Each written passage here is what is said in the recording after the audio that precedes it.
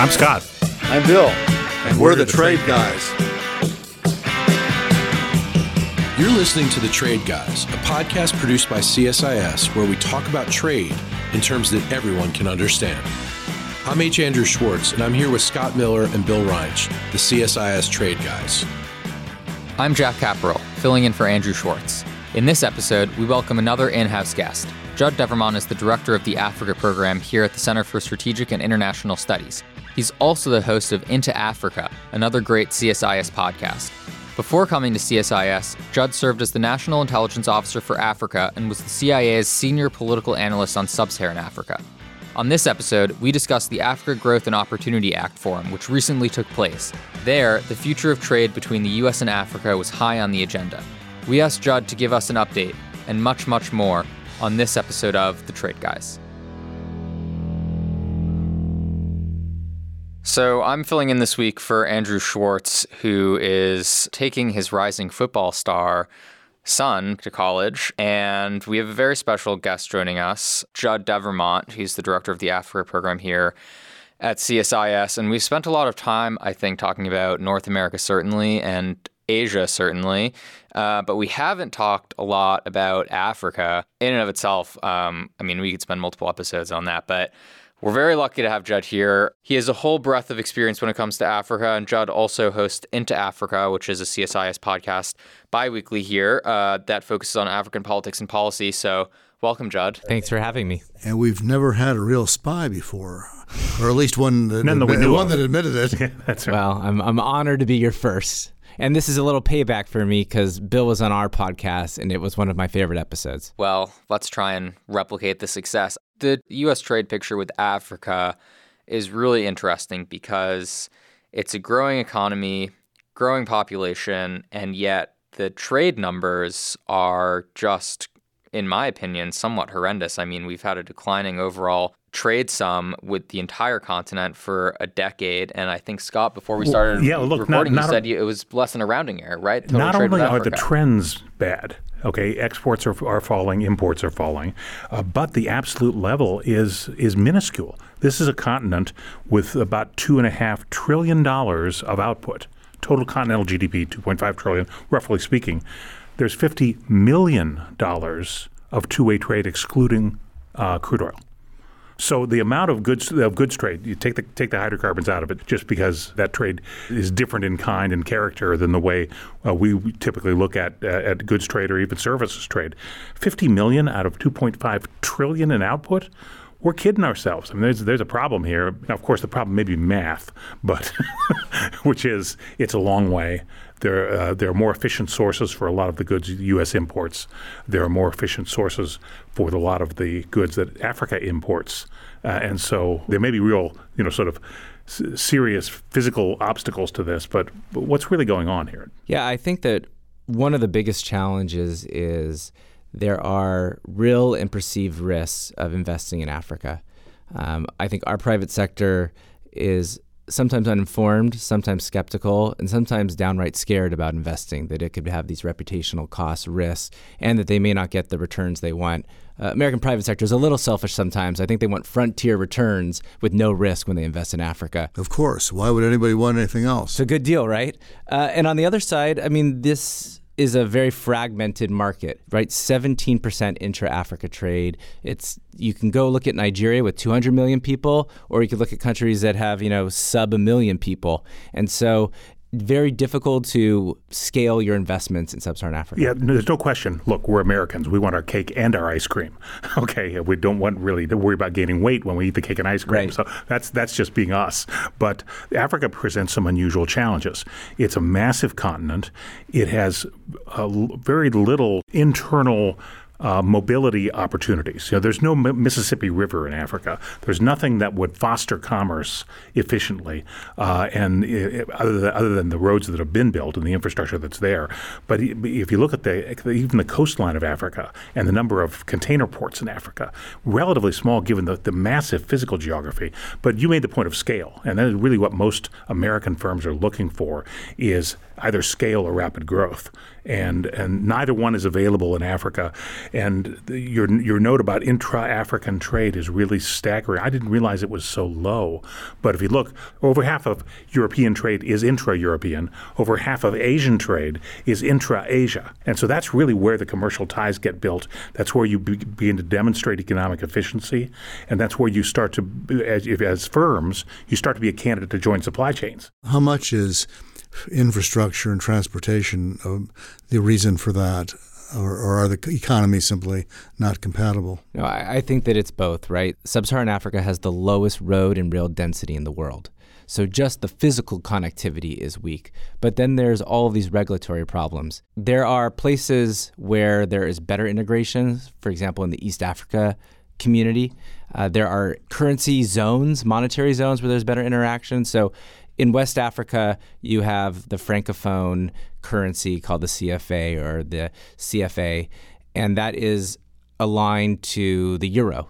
And so a French company or European company that's investing in Mali is going to have an easy time expanding into Burkina Faso because it's the same currency. But that only covers a couple of countries. In fact, really in the weeds, the CFA, the CFA, is there's a West African version and then there's a Central African version, and they're not compatible.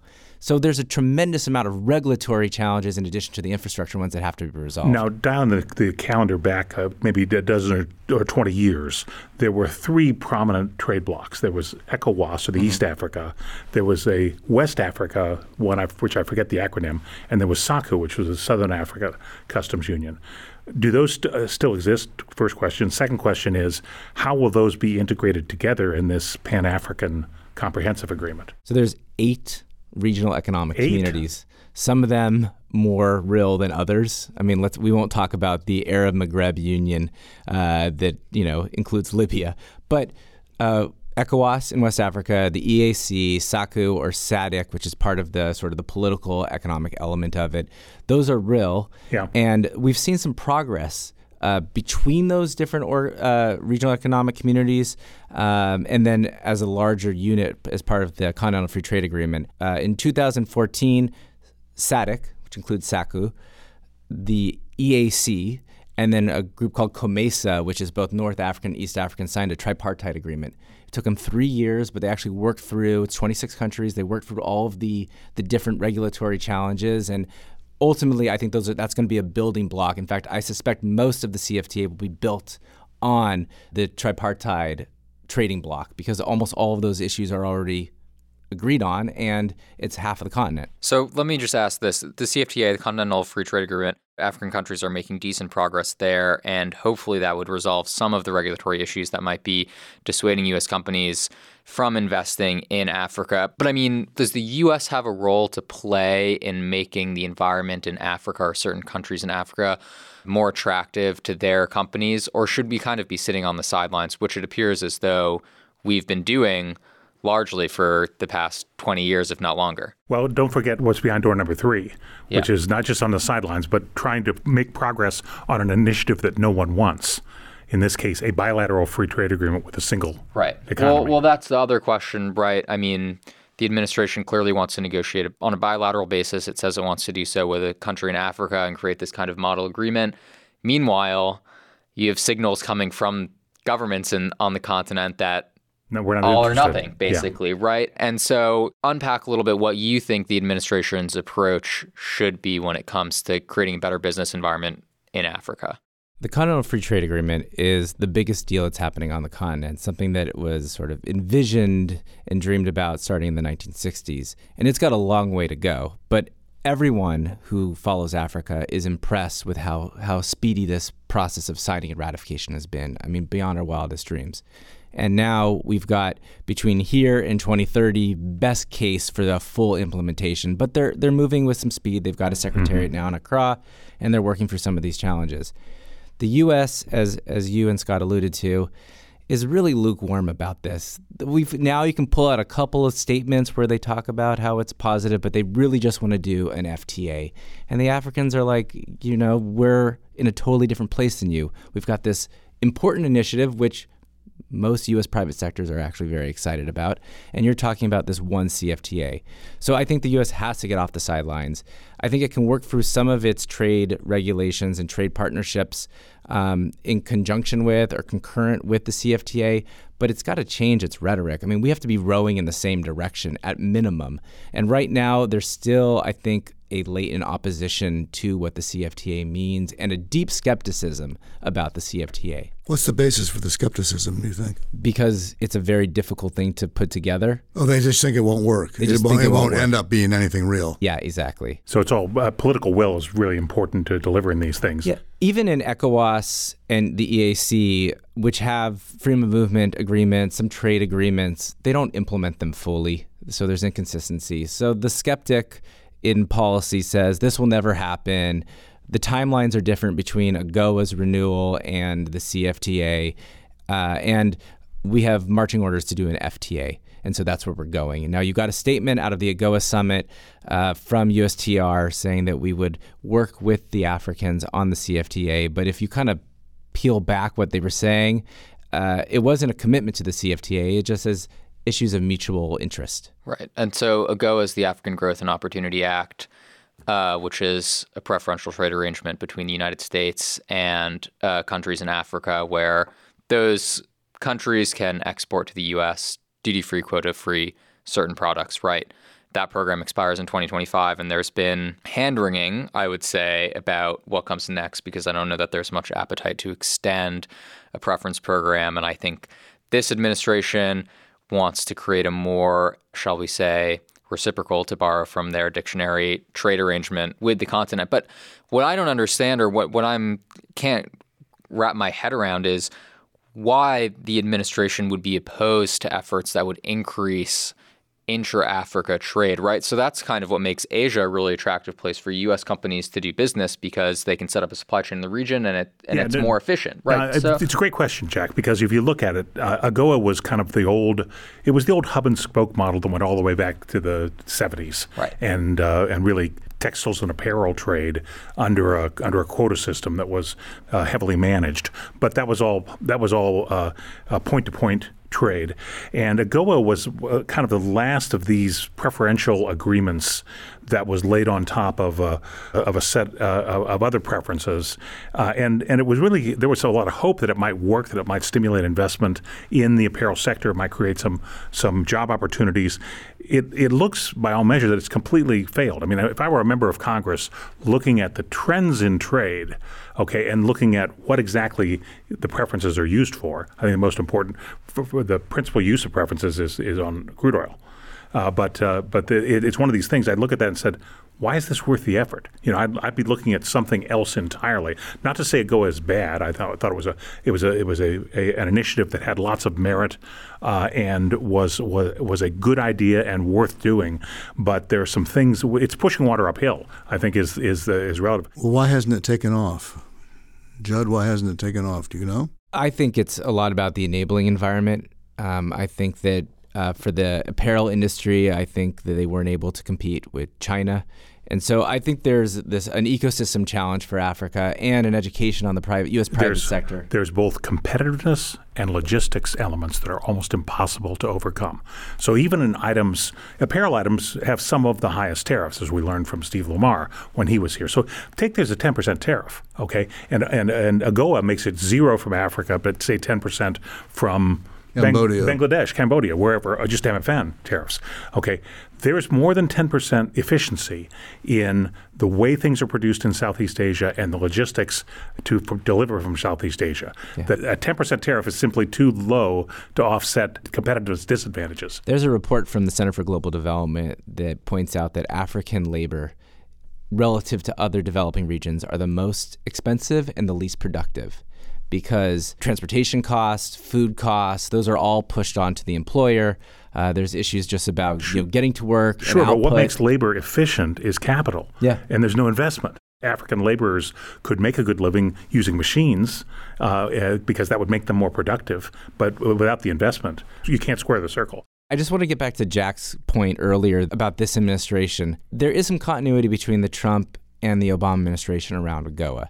When AGOA was renewed in 2015, USTR published a paper called Beyond AGOA. It's actually really good. I can't believe how often I reread it. And in that piece, they provide a spectrum of options in terms of what we could do. And they include partnering with REX, partnering with a CFTA, which was nowhere where it is now. And so I think the diagnosis of the problem has been consistent across administrations, but it's a little troubling and hard for me to figure out why this administration has pushed to the sideline all of the other options in that paper written by USTR bureaucrats and is focused only on the FTA. Well, let's add in one more element that is, I think, may provide some new impetus, which is the advance of communications technology. I mean, I've looked at this not recently, and you'll be more current on it, but the growth in mobile communications is just astronomical in Africa. We're talking 1.3 billion people, so it's the population of China, who are all of a sudden connected.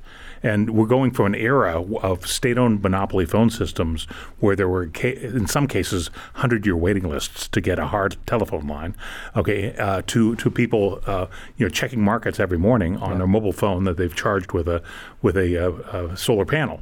So what's happening here, and how do you take the whatever action is happening between governments to liberalize trade and use the vector of advanced communications to get people together, get them trading? Yeah, I think this is a great question, and this is what Afro-optimists like myself think about a lot in terms of leapfrog capacity. For our listeners, explain the leapfrogging phenomenon to make sure everybody understands that. Let me give you an example, one that people really like to say. There's the expansion of drone technology right now in sub-Saharan Africa. There's a company called Zipline, which is working in Tanzania and Rwanda and moving blood transfusions through drones. And so a leapfrog example here is that Rhodes, who needs roads, will move things via air. Cell phones was a huge leapfrog. They didn't have the You don't have landlines. So now we have cell phones. Instead of doing it evolutionarily like we have, the technology can allow them to jump phases. There's about 47% of Africans have unique cell phone subscription SIM cards. The number of cell phones is much larger than that because lots of people have 2 or 3 or 4. And then on the internet penetration side, it's only about 27%. But that's up from almost zero. From 10 almost years zero, ago. Yeah, right. So it's a huge growth. Yeah. And GSMA, which is the GSM trade association, says that Africa is going to have the fastest growing expansion of cell phone and internet access in the next couple of years. So lots of growth opportunities, and I think lots of opportunities for U.S. businesses. What's really remarkable is that you've got this explosion of cell phone access and internet penetration. At the same time, everywhere else in the world, data is getting cheaper. In Africa, it's getting more expensive. So you have a lack of competitiveness. Why is it getting more expensive? I think because there are usually 1 or 2 cell phone providers in each country. Some countries still have monopolies like Ethiopia, and I just think there's a competition issue that isn't bringing down the price. Well, last I checked, there were a number of U.S. firms who are world-class in things like telecommunications and delivering services digitally. Where are they? Are they part of Africa? Is anybody in the government encouraging them to do that? Do we have a plan? I 100% agree with you. I've been working on trying to figure out why U.S. companies aren't involved in this sector because the opportunities are endless. The U.S. government has just unveiled this thing called Prosper Africa. They did it in June in Maputo at the Corporate Council on Africa. And what it really is a coordination mechanism. Can we get the U.S. government to work better together, and that way companies can access all of the goodies that we offer? What I think is really missing in that is signaling what sectors American companies are competitive in, and the number one would be ICT and digital. And when I talk to U.S. officials, they're reluctant. They don't want to tell the private sector what to do. But given that we have some knowledge gaps when it comes to Africa and the market, I think the private sector would welcome the U.S. government to say, we think there's an opportunity here. We can put together some resources to help in terms of dealing with risk, equity, insurance. I can give you my theory on why the private sector is reluctant, and it's one word: corruption. It's endemic in some of these countries, Nigeria being an example. Americans like rule of law. They like to be in countries where, knowing that there are going to be commercial disputes, because there's always commercial disputes, but they like to be in a country that has a transparent, reasonably efficient, reasonably objective process for adjudicating them.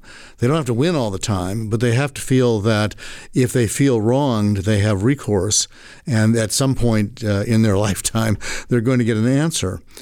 And the endemic nature of corruption, first of all, gets in the way of that.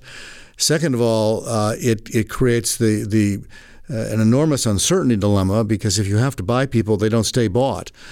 And so you don't have any confidence that even that the arrangements you make, to put it politely, are going to stick, because there isn't any means of this is all outside the scope of the law anyway.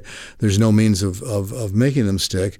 And third, of course, Americans are in a particularly difficult position because we have very strong domestic rules against participating in corrupt activities abroad. So we have a Foreign Corrupt Practices Act, and this particular administration, I think, has not been as aggressive in prosecution as the last two were. The trend toward more effective, more aggressive FCPA prosecution really began in the Bush administration, but the Obama administration has continued it. But it seems to me that's if I were an American company, I would look elsewhere. I would look for rule of law countries if I could find one. Yeah, you're exactly right. So the question is, what is the balance? How much should we be focusing on what the trade arrangements actually are, and how much should we be focusing on the regulatory environment and dealing with corruption? There are ways. We have indices like Transparency International, et cetera, but I find that Africans are very responsive to indices, sort of race to the top exercises. We could point to scorecards like MCC and others. And what I would be focusing on, and apparently this is in Prosper Africa, but it's a minor note, is communicating, measuring some of these challenges, including corruption, but also the ability to get licensing, arbitration issues, making that public. I think the Africans would work very hard to be successful at that. Rwanda may cheat on it. If you read the Financial Times today, you can have a little more sense of how Rwanda kind of jiggers its numbers. But it would sort some of these challenges for an American consumer. You can go onto these indices, whether it's a World Bank or otherwise, and have a sense of what is perception and what is reality in terms of risk and corruption. Speaking of recent stories, did you see the Post this morning? It had a fascinating story about this 11-year-old girl in Kenya who's a chess prodigy. She's one of these rare people that is brilliant at chess, and she can't get out of the country. She gets invited to all these international tournaments, and she can't get out because she doesn't have a birth certificate. Yeah. And she wasn't born in a hospital, and the Kenyan bureaucracy, and this is a common problem, it's not unique to her, but the Kenyan bureaucracy apparently can't cope with this, and they're, in a sense, they're wasting an enormous asset, and aside from affecting her life, this would be, a huge plus to have chess prodigies coming out of Kenya, but they're wasting the opportunity. But you look at this total situation, that's a great illustration of how government policy might want to be used in the U.S. to color outside the lines here a little bit, try something new. Because if you look at our conversation, 20 years of AGOA where we actually tried to jumpstart an apparel business in Africa and create some employment, didn't do it. Okay, so preference programs don't work. When you look at just regular MFN trade, Africa can get industrial goods much more inexpensively, much more efficiently from Europe, and does. Okay, we can get the products Africa does export more efficiently from elsewhere, and we do. And so there's no leverage here. The president always looks for leverage. $50 million in a $2.7 trillion, $2.5 trillion output economy is no leverage at all. And so trying something nobody's tried before seems like something I ought to do. And working on the issues that Bill mentioned, particularly transparency and things that either circumvent or overcome corruption. Would be, I think, a big opportunity. It's not going to produce short-term results because nothing has. Right. Okay, but it's time. It looks like it's time for something new. What would you do if you were named Africa's czar this afternoon? Well, I would do a lot of the things that we're talking about right here. I would try to think about how do we liberalize some of our visa opportunities and free movement of people, and particularly on the education side. We could do a tremendous amount of work on educating Africans. It's the 60th anniversary this year of the Kennedy Airlift, which brought lots of East African students to the United States, including President Obama's father. I think we need to reprise some of that educational role. We have Carnegie Mellon is now in Rwanda, American University is in Nigeria. So there's lots of creative ways to do on the education side. I think we need to put a much more of a spotlight on the enabling environment, as we just talked about with Bill. And I think we need to go all in on some of these regional economic communities in the CFTA. I mean, robustly with rhetoric, and we should be embedding people into the Secretariat because it is going to benefit our companies if they get this right. It'll help them achieve scale. Yeah. Okay. It'll make everybody more prosperous there. Okay, which is what we need to be able to sell things there. But the whole notion of tying together Africa will only have results in the long term, but you got to start it now. You got to use the technology levers that you have. And we're losing points. I mean, because we've been so ham-handed about this, everybody else, the Europeans, the Japanese, the Chinese, they've been fighting with themselves to be the most congratulatory about the CFTA. And we have been, press statement here, barely. And so the Africans are like, why aren't you on board with the most important thing we're doing? I want to pursue that for a minute. Have you looked at or done any work contrasting the European approach to economics and with the American approach? Because they have a set of preference programs just like we do. And my impression, I'm not an expert on it at all, my impression is there are problems there too, but they've approached it a different way. Have you looked at that at all? A little bit. It's been a wonderful transition from being a political military analyst to now like trying to understand the world of high finance. Well, you're on the trade guys, so you can't talk military. But so the Europeans have what are called EPAs, economic partnership agreements. So they're more bilateral tariff preferences. So they've been able to lower some of their tariffs, and the Africans are doing it more superficially or more shallow, but they're doing it as well. And so those are actually either reinforcing or opening up new opportunities for Africans to trade with Europe. And I think AGOA has not given us the ability to compete with that. And so that's kind of where they are right now. But how are they handling the CFTA, the FTA? The EU president made a huge speech at the end of last year talking about how important it was and how they see some of their migration challenges that would be ultimately solved by this integration. So I think they're looking at it much more big picture than we are, which is largely through this trade lens and unilateral, bilateral trade agreements. The Europeans see all of the downstream positive effects of a CFTA, even if I don't know, but I presume they have some skepticism about when it will be implemented, but they're in whole hog. Speaking of big picture, so some folks, when it comes to U.S. engagement in Africa, view the continent as a battlefield with the U.S. on one side and China on the other side. And what I liked about your recommendations, Judd, about how, if you were the Africa Czar, what would you do, is they were all, proactive suggestions, doing things, making use of what American companies are best at and not doing things like building roads and bridges and drones, although there are some good American companies that build drones. But, we can build drones. I'm fine. Essentially, we're not trying to compete in Africa with China doing what China does best. There are some commentators that would say, we got to take them on. And I mean, what do you make of that? Is it useful to view Africa as kind of this battleground, this part of a chessboard between the U.S. and China, that needs to be fought over? I think we need to be much more nuanced about our China-Africa policy. We have not been able to articulate, at least publicly, what are our actual priorities when it comes to addressing the China expansion and footprint. I mean, it seems like it's everything, which is clearly not a strategy. So there are a couple of things that I would think about. Most of them are not actually in the economic sphere that I would be worried about, whether it's about their military presence or the relationships they're building people with Africans or the ICT and what that means for counterintelligence. On the economic side, it's really quite simple. We need to focus on what we're good at. And when it comes to things we're not good at, we need to be above the fray. And we need to help the Africans negotiate the best possible deals with the Chinese. I always think that we should take a line from improv, which is yes and. Yes, take the Chinese money, and we can help you structure these deals in ways that are more beneficial to you, our African partner, and are not discriminatory to our companies. So if we're not going to build the rail in Kenya, I'd like GE to have a chance to put the engine on that rail. And we know that when Chinese companies operate within constraints, they actually can be quite high level. So the World Bank, there was a study done by Saiz Kari, John Hopkins, that said that Chinese road projects under the World Bank are just as good as any OECD road.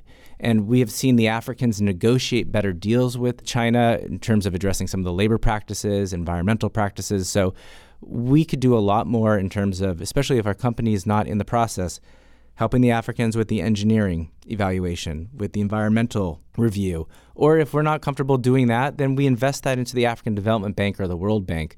But I think we can be a better partner for Africa by helping them get the best possible deals out of the Chinese, and then we can build on those. And not just the Chinese. I mean, what you're saying makes total sense.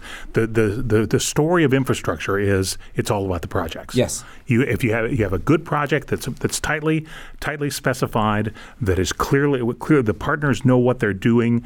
You have a payout program. You understand those projects work no matter who does them. Yeah. Okay. A badly structured project will fail no matter who's in charge. And we certainly know the difference, or our contractors do, and many elements of the U.S. government know the difference between a good project and a bad one. So it's highly counterproductive to do what Ambassador Bolton did in December, which is tell the Africans that they're stooges, that they're being hoodwinked by the Chinese, that they're victims. It gives no agency to the Africans, and it's just us wagging our finger without an ability to respond. And, Scott, I heard of a very senior U.S. national security officials say in the beginning of this administration, infrastructure is neutral, operation is political.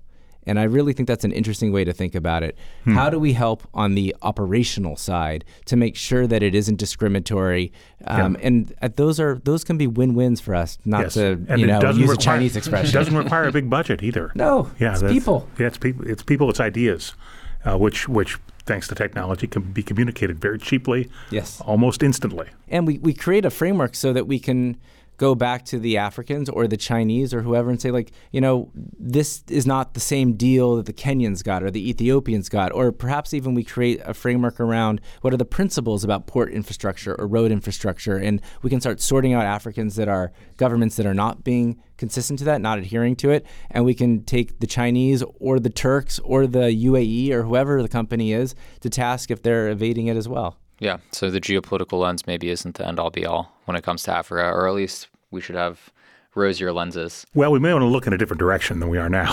Whatever we're doing on the trade side is leading to sort of almost nothing. So let's try something.